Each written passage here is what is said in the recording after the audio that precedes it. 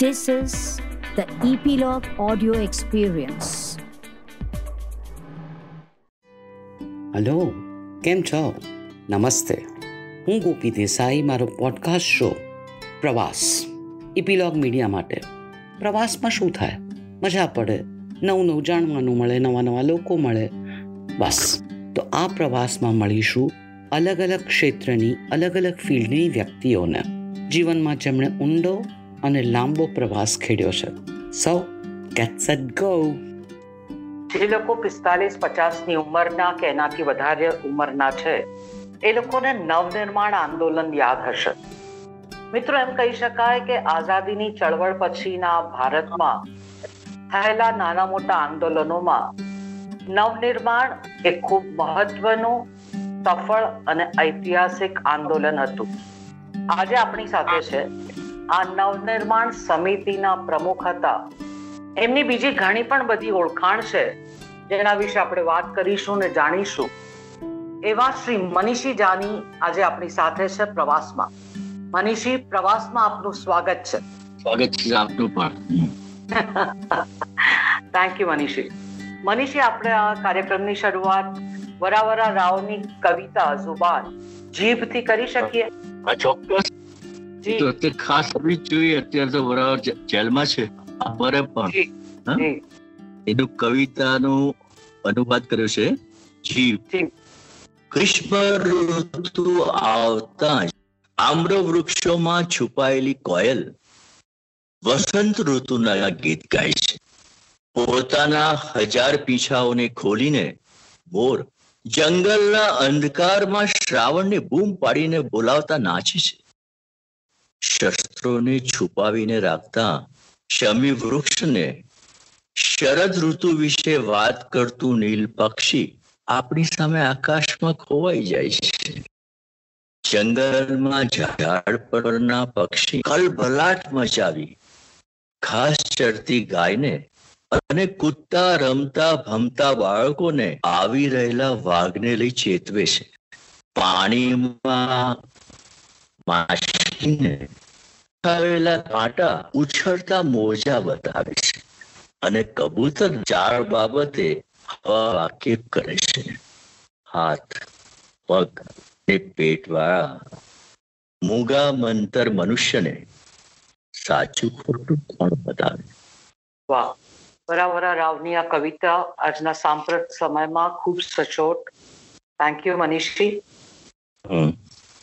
તો મનીષી, નવનિર્માણની શરૂઆત કેવી રીતે થઈ? નવનિર્માણની શરૂઆત આમ જોવા જાવ તો એ આખા એક સમયનું એક મહત્વ છે.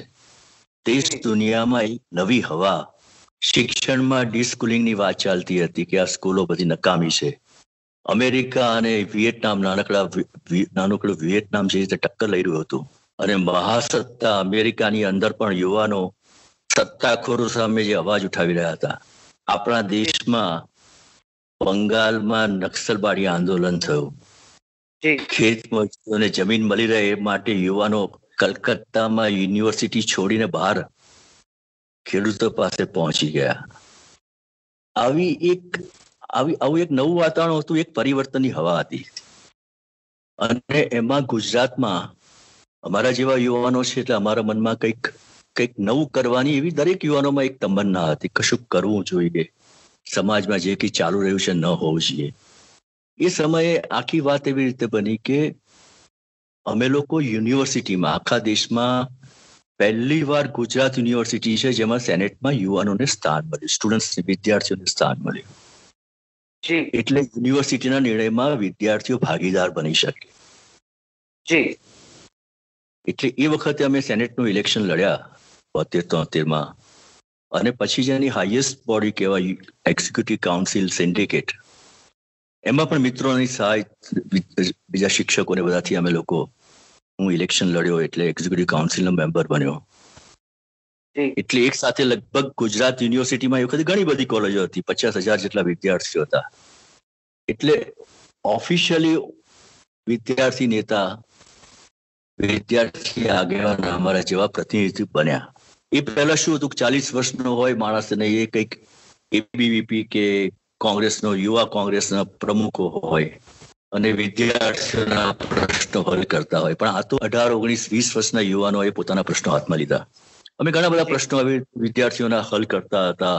એ વખતે ફ્લડ આવ્યું, અહીંયા બહુ મોટું પૂર આવ્યું હતું, તો અમે લોકોએ સરકારની સાથે રહી, અહીંના મિનિસ્ટર પણ સાથે હતા. અમે ઘણા બધા ગામડાઓમાં કામ કર્યું.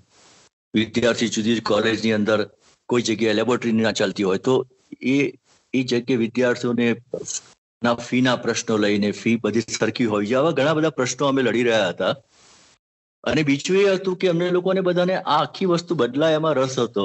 એ પહેલા જ અમે લોકોએ કવિતાથી, કલામાં પણ સમાજમાં સમાજ સાથે લેવા દેવા હોઈ શકીએ. અમે બેકારીને લઈ અને ભૂખમી જાન્યુઆરી ઉજવી હતી.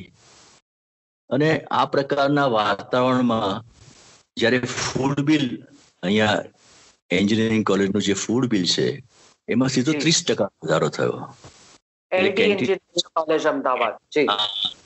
કેન્ટીનમાં જમતા હોય વિદ્યાર્થીઓ તો એને 1 મહિના હોસ્ટેલમાં રહેતા વિદ્યાર્થીઓ હોય તો એનું ફૂડ બિલ જે હોય 70 રૂપિયા આવતું, એટલે 100 રૂપિયા, 30% કંઈક સાથે વધારો થયો.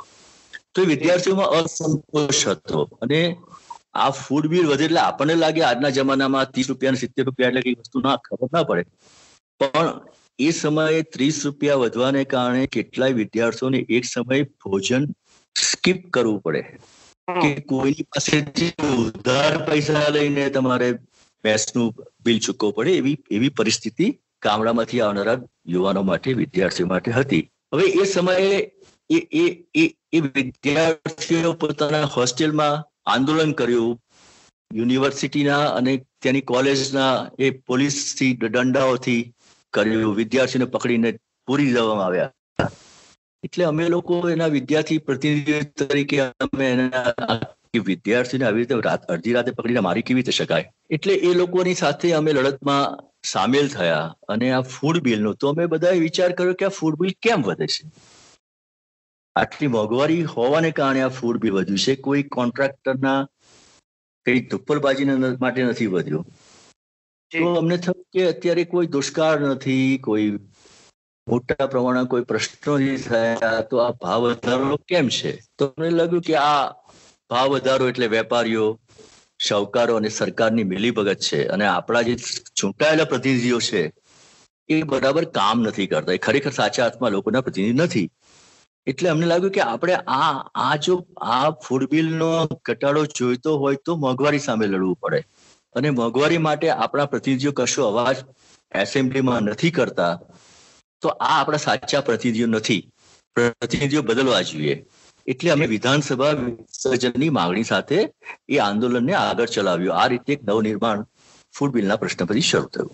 જી મનીષજી, નવનિર્માણ સમિતિ એક આદેશ આપે અને આખું ગુજરાત એને અનુસરતું હતું, તો શું વિચારને કેવી ફિલિંગ થતી હતી એ વખતે? હા, એટલે એ જ વસ્તુ થઈ કે અમે આંદોલન શરૂ કર્યું અને આ પ્રશ્નમાં એટલે પહેલી વાર એવું થતું હતું કે વિદ્યાર્થીઓએ પોતાના નાના સરખા સવાલોને બદલે કેન્ટીનમાં સરખી ચા નથી મળતી કે આઈસ્ક્રીમ નથી મળતો એવી વસ્તુને બદલે સમાજના પ્રશ્નને લઈને લીધું.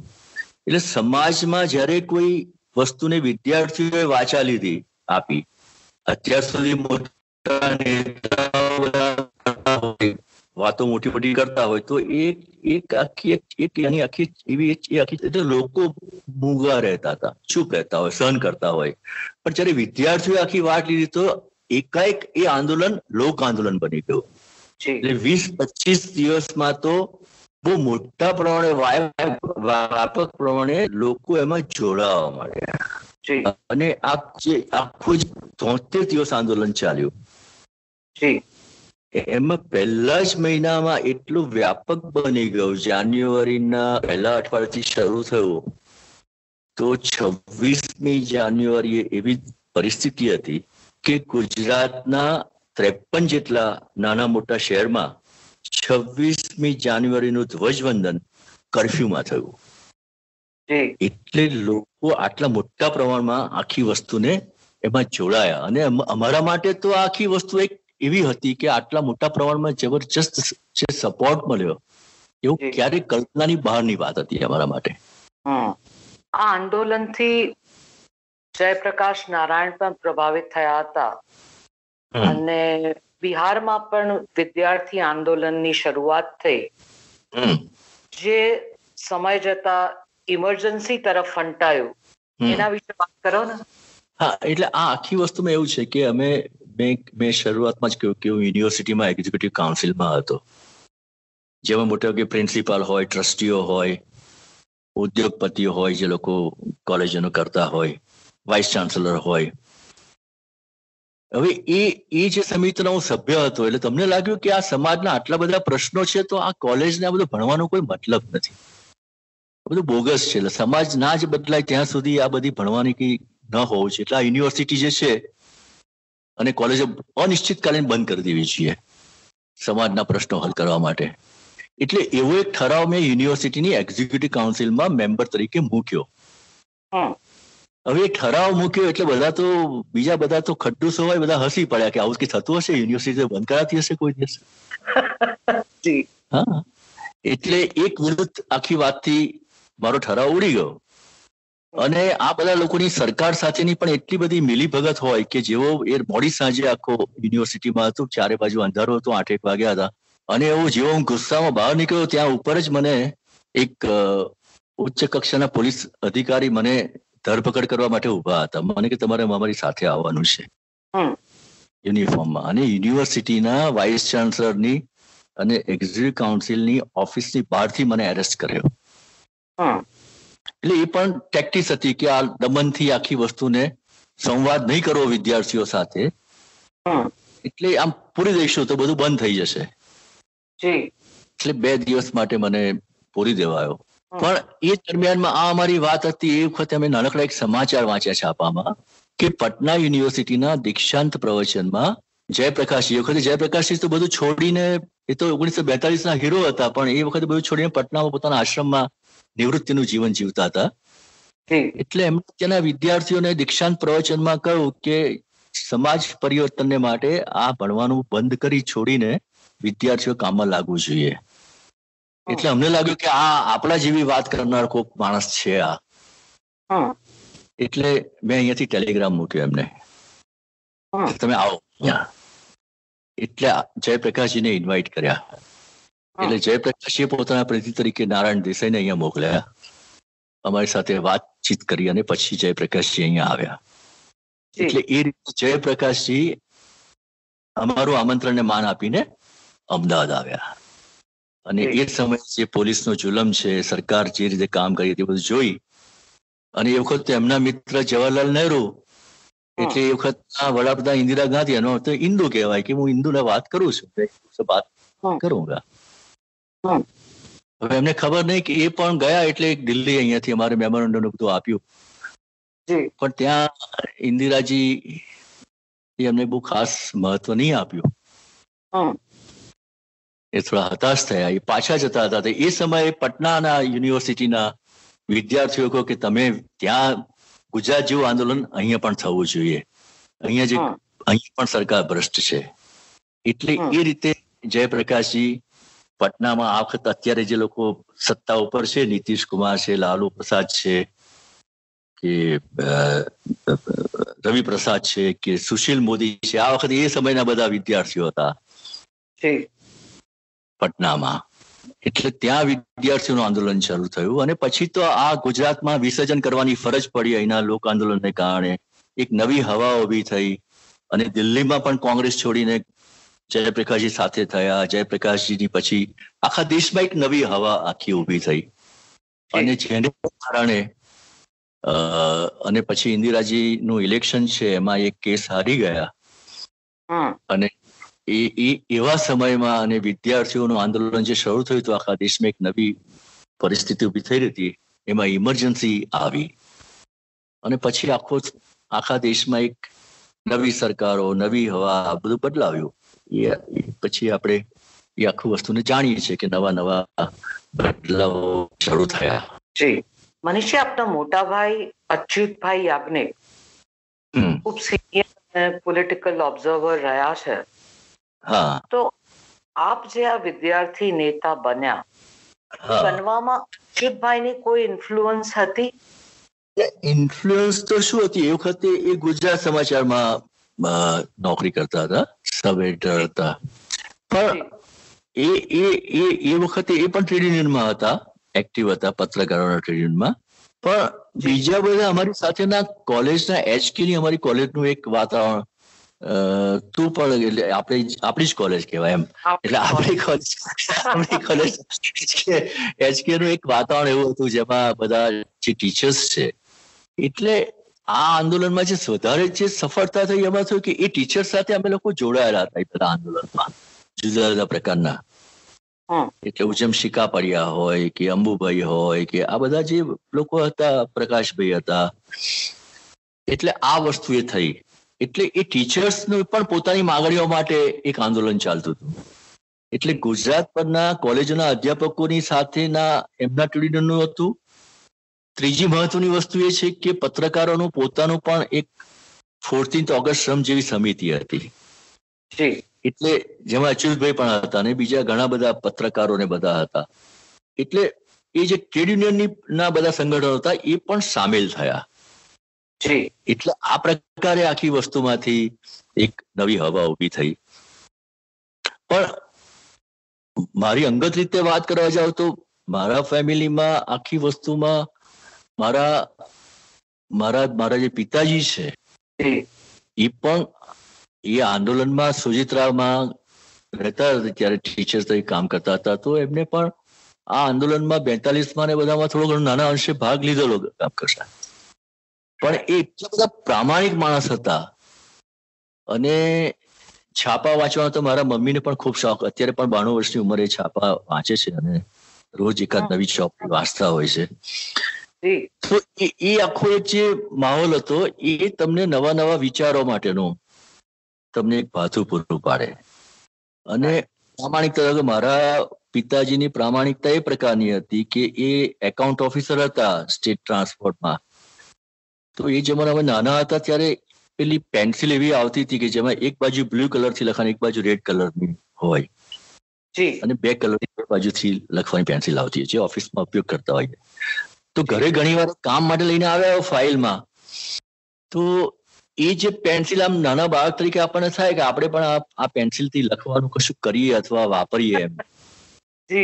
તો એ પેન્સિલ પણ ન વાપરવા દે કે આ ઓફિસની વસ્તુ છે. એટલે આ બધી જે ક્વોલિટી છે ને એ બધી તમારા ઉપર ઘણી બધી અસર કરતી હોય છે. બિલકુલ. એટલે એ દ્રષ્ટિએ પરિવારમાં મારા ભાઈ, મારા પિતાજી,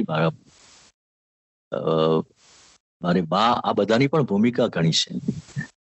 બિલકુલ. તો મનીષી, આ લીડરશિપ ક્વોલિટી કહી શકાય એ બાળપણથી હતી? લીડરશિપનો જે ગુણ છે ને એ આ પ્રકારની લીડરશિપ નહીં, પણ બધી પ્રવૃત્તિઓમાં લીડરશિપનું જેવું હતું એમ. સાહિત્યની પ્રવૃત્તિ છે કે નાટકની પ્રવૃત્તિ છે, આ બધામાં વધારે સ્કૂલમાં અને કોલેજમાં વધારે ભાગ લેવાનું થતું હતું. ધારો કે અમે કોલેજમાં જેવા દાખલ થયા, અમે તે સમયે કવિતા સાહિત્યનું આખું ગ્રુપ શરૂ કર્યું.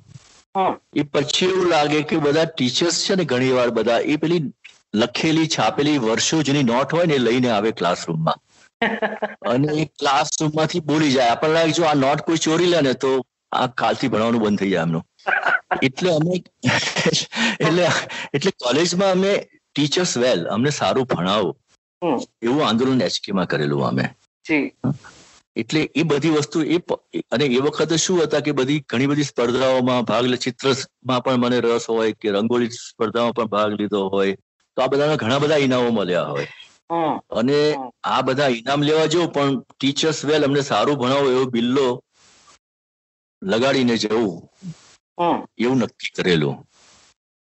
હવે તમે 17-18 વર્ષની ઉંમર હોય એટલે ઘણા લોકોને બહુ ડર પણ લાગતો હોય કે આપણે જો આ બિલ્લો લગાડીને જઈશું અને પ્રિન્સિપાલની કે કોઈની આંખમાં ચડી જઈશું, તમને કેવું લાગશે? ખરાબ લાગશે, આપણને પરીક્ષામાં નુકસાન થશે. એટલે ઘણા બધા લખાયા નહીં, પણ ઘણા બધા થોડા લોકોએ તૈયારી બતાવી. એટલે એ પ્રકારની એક પેલી નિર્ભયતા કહેવાય, જો આપણે એને ગુણગત કહેતા હોય આગેવાની, તો એ પ્રકારે ધીરે ધીરે આખી વસ્તુનો ડેવલપ થયો. અને બીજી વસ્તુ જે છે કે ધારો કે મને બધી જગ્યાએ બધા ભાષણોમાં જવાનો, બધાને હું ઓટોગ્રાફ લેવાનો મને બહુ શોખ હતો બચપણથી. જે મોટી મોટી વ્યક્તિઓ આવતા હોય, ઝાકીર હુસેન હોય કે રાધાકૃષ્ણન હોય કે આ બધા, અને ઉમાશંકર હોય કે એટલે જે પણ મુલ્કરાજ આનંદ હોય, તો આ બધાના ભાષણમાં જઈ અને ઓટોગ્રાફ લેવાનું લેતા હતા. એટલે એ બધા લોકોને તમે સતત સ્કૂલના સમયથી એક તમને એમના ભાષણો, એમના વિચારો સાંભળવાનું, સમજવાનું મળતું જાય. એટલે એ પ્રકારમાં એક લીડરશિપ ઊભી થઈ.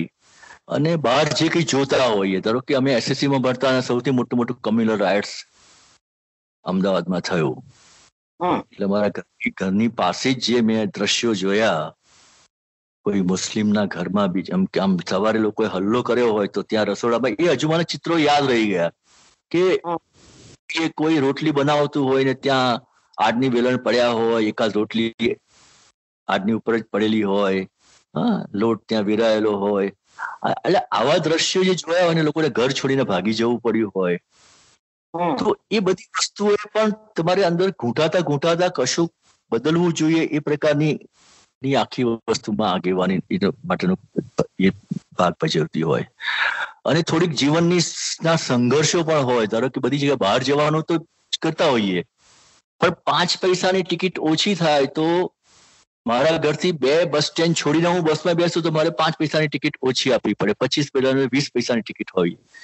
તો આ પ્રકારની પૈસા બચાવવાની, 5 પૈસા બચાવવાની પણ જે આખી વસ્તુ હતી, એ વસ્તુ તમારે ઘડતી હોય છે. એટલે માણસ અમુક વસ્તુનો ઘડાતો હોય છે, એમાંથી આ પ્રકારની બધી ક્વોલિટીઝ કે ગુણો ડેવલપ થતા હોય છે.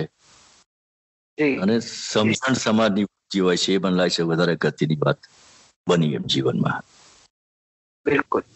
તો આ નવનિર્માણનું આંદોલન પત્યું કે પોલિટિકલ પાવર દ્વારા એને કચડી નાખવામાં આવ્યું, કે સક્સેસફુલી જ્યારે સરકાર ડિઝોલ્વ થઈ ગઈ, એક્ટિવ રહ્યા પછી એના પછી ખાલીપણનો અનુભવ થયો, તો એક વેક્યુમ જેવું આવ્યું હતું જીવનમાં? ખાલીપણ એવું આખી વસ્તુ હતી કે આ તો આપણે તો બધી કલ્ચરલ પ્રવૃત્તિમાં જ હતા આખી વસ્તુમાંથી. ધારો કે હું ગ્રેજ્યુએટની પરીક્ષા આપી, પછી FTI માટે, ફિલ્મ ઇન્સ્ટિટ્યૂટ માટે પણ હું રિટર્ન ટેસ્ટ આપવા માટે મુંબઈ ગયો હતો, સ્ક્રિપ્ટ રાઇટિંગ માટેનું. એટલે કામ તો આ બધી પ્રવૃત્તિમાં જ કરવું એવું એક મનમાં હતું આખી વસ્તુમાં.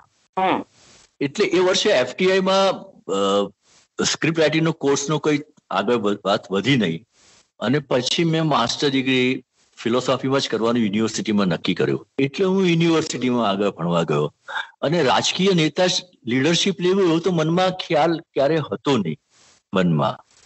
પણ મહત્વની વસ્તુ તો એ જ હતી કે આ બધી કલ્ચરલ પ્રવૃત્તિઓ, લખવાનું કામ, કે આ બધી વસ્તુમાં જ રસ હતો. હવે ધારો કે મને એ સમયે પણ હું બહુ જ સભાન હતો. એ સમયમાં મુંબઈમાં મારી નવનિર્માણ આંદોલન ચાલુ થયું. મુંબઈના ક્રાફર્ડ માર્કેટમાં મારી પબ્લિક મિટિંગ હતી, જેમાં મૃણાલ ગોરે એક રાખેલી હતી. મૃણાલ ગોરે અને જયવંતીબેન દવે રાખેલી હતી મારી મિટિંગ. તો એ મિટિંગ પછી મને જે પત્રકારો મળવા માટે આવ્યા, તો ધર્મયુગના ગણેશ મંત્રી અને ઘણા બધા લોકો આવ્યા. એ લોકોના મનમાં એમ કે આપણે કઈ મોટા નેતા છીએ. મને કે તમે શું હવે ભવિષ્યમાં? તો મેં કહ્યું મને તો એવો વિચાર આવે છે કે હું કોઈ સારી કોઈ સરસ ચોપડીની દુકાન કરું, કે એવી રીતે હોય કે જેમાં સરસ દુનિયાભરની ચોપડીઓ વેચાતી હોય, કે આવું મારો ખ્યાલ છે. તો એ લોકો કે આ માણસ પોતાની જાત વિશે ખબર નથી કે પોતે કેટલો મોટો નેતા થઈ ગયો છે, અને છતાં આવી વાત એમ કે કરે છે કે એને આવા જતના વિચારો આવે છે. આ મારી, એટલે એમના મારા મનમાં તો સ્પષ્ટ હતો કે આમાં મારે કોઈ વસ્તુમાં જવું નથી. પણ એક વસ્તુ થઈ કે હું જ્યારથી યુનિવર્સિટીમાં ઇલેક્શન લડ્યો સેનેટનો, અને એ જાતના ચૂંટણીના ખેલ બધા જોયા, ત્યારથી મેં નક્કી કર્યું. અને પછી તમે કઈ પણ વાત મૂકો મુદ્દો, એટલે કઈક કમિટી બને ને ફાઇલ બને ને આ બધું ચાલ્યા કરતું હોય, અને કશું કામ એવું નક્કર ના થાય. એટલે ત્યારે મેં એક જાતનું નક્કી કર્યું, જિંદગીમાં કોઈ હું ચૂંટણી નહીં લડું. એટલે અત્યારે આટલી ઉંમરમાં, હવે ઢલતી ઉંમરે પણ હજુ સુધી હું કોઈ દિવસ ચૂંટણી લડ્યો નથી. અને એટલે એ વખતે એ આખું વસ્તુ કર્યું હતું કે આ બધું એક અમુક પ્રકારનું પ્રપંચ છે, એમાં તમારે કોમ્પ્રોમાઇઝ કરવા પડતા હોય છે, જે મારા સ્વભાવથી હતું નહીં. અને નવનિર્માણ આંદોલન પણ એટલા બધા મારે ફોર્સિસ ચારે બાજુના લોકોના કરવા પડ્યા. ઘણી કોઈ એવી પોલિટિકલ પાર્ટી વાળા આવતા હોય કે એવી રીતે કોઈ ફિલર મોકલતા હોય કે મૂકતા હોય કે આપણે ઇન્કમટેક્સની ઓફિસે લૂંટ કરવી જોઈએ, હવે સળગાવવી જોઈએ. હવે ઇન્કમટેક્સની ઓફિસ સળગાવી તો કોને લાભ થાય એ આપણે જાણતા હોય. પણ આવા જાતના લોકો કાર્યક્રમો લઈને આવતા હોય એ બધા લોકો ટેકલ કરવું એટલે એ પછીની જે કોપી તું કહે છે ને એ પ્રમાણે ખાલીપો કરતા એક જાતનું મગજ એટલું બધું ખરાબ થઈ ગયું હતું કે મને ખ્યાલ છે કે હું પછી કોઈક વાર ફિલ્મ જોવા ગયો ફ્રેન્ડ સાથે, મને સ્ક્રીન ઉપર શું ચાલે છે કશી ખબર નથી પડતી. એ પ્રકારનું તમારું મગજ થઈ ગયું હોય.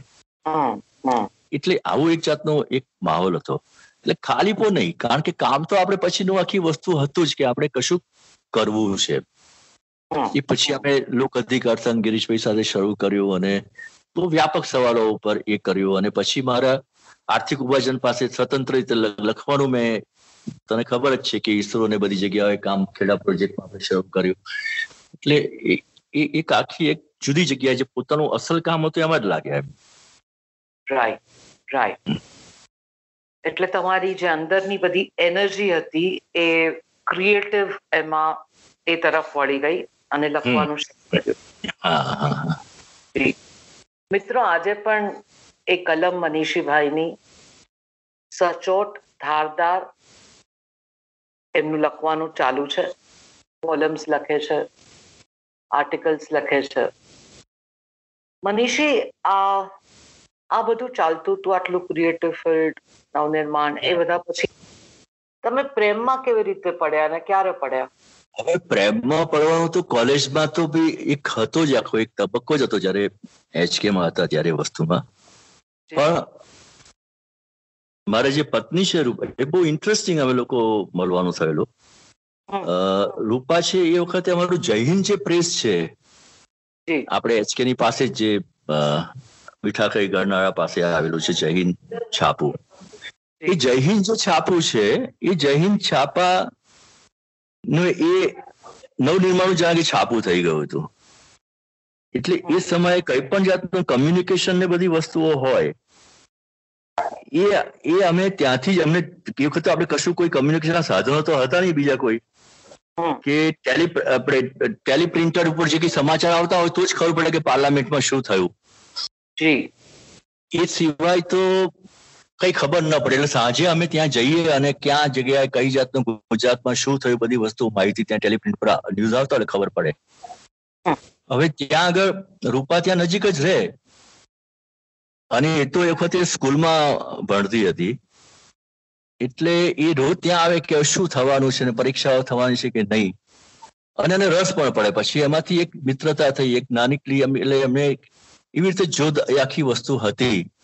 એટલે અમારા બધાની રાહ જોયો કે આ બધા અહીંયા રાત પડે આવે છે અને એની ત્યાં એ જે માલિક છે એની દીકરી પણ એમના મિત્ર, એટલે એ ત્યાં મળવાનું થયું, મળવાનું થતું હતું.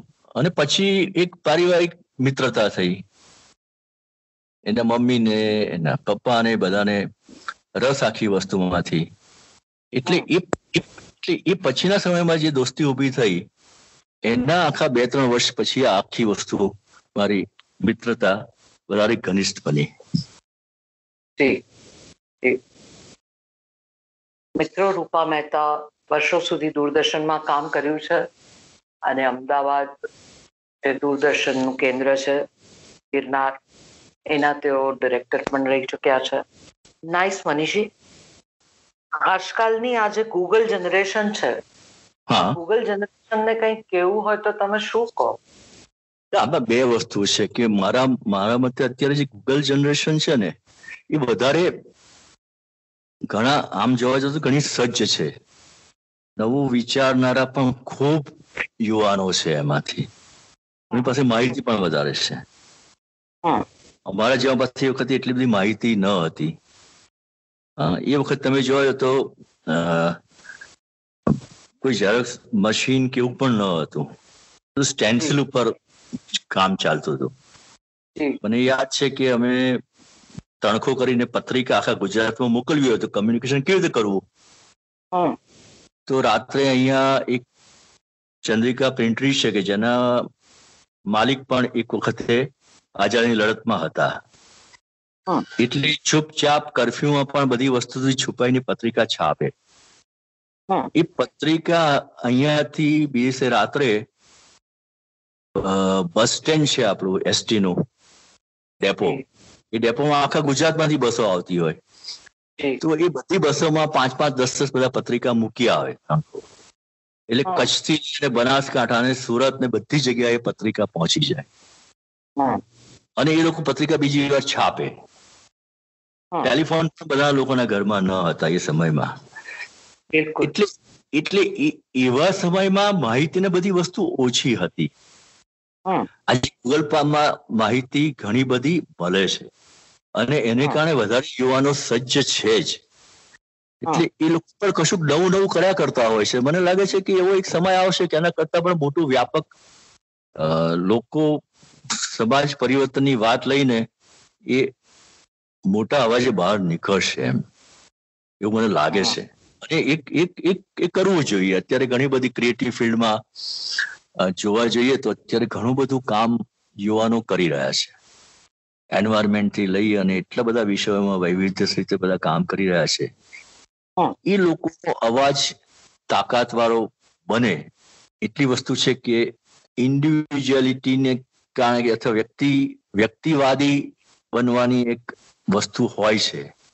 એ આજના મધ્યમ વર્ગના લોકોમાં છે કે પહેલા થોડું નહોતું, કે પહેલા એવું હતું કે મધ્યમ વર્ગનો કોઈ યુવાન હોય તો બીજાના માટે પણ વિચારવાનું કરતા હોય.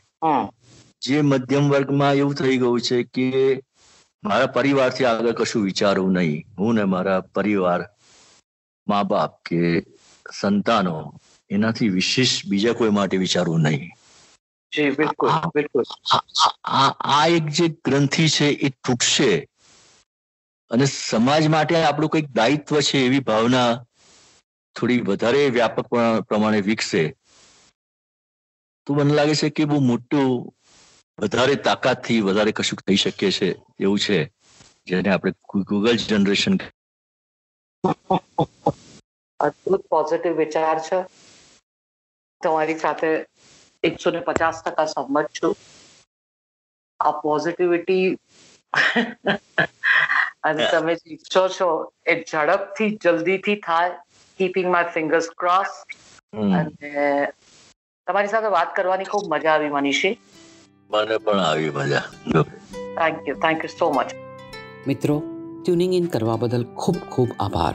જો આપને આ એપિસોડ ગમ્યો હોય તો કમેન્ટ કરો, રેટ કરો અને સબસ્ક્રાઇબ કરો આપના ફેવરિટ પોડકાસ્ટ એપ ઉપર, લાઈક એપલ પોડકાસ્ટ ઉપર, ગૂગલ પોડકાસ્ટ, હબ ઉપર, કાસ્ટબોક્સ, સ્પોટીફાય, જીઓ સાવન ઉપર, જેથી you get notified when we come next.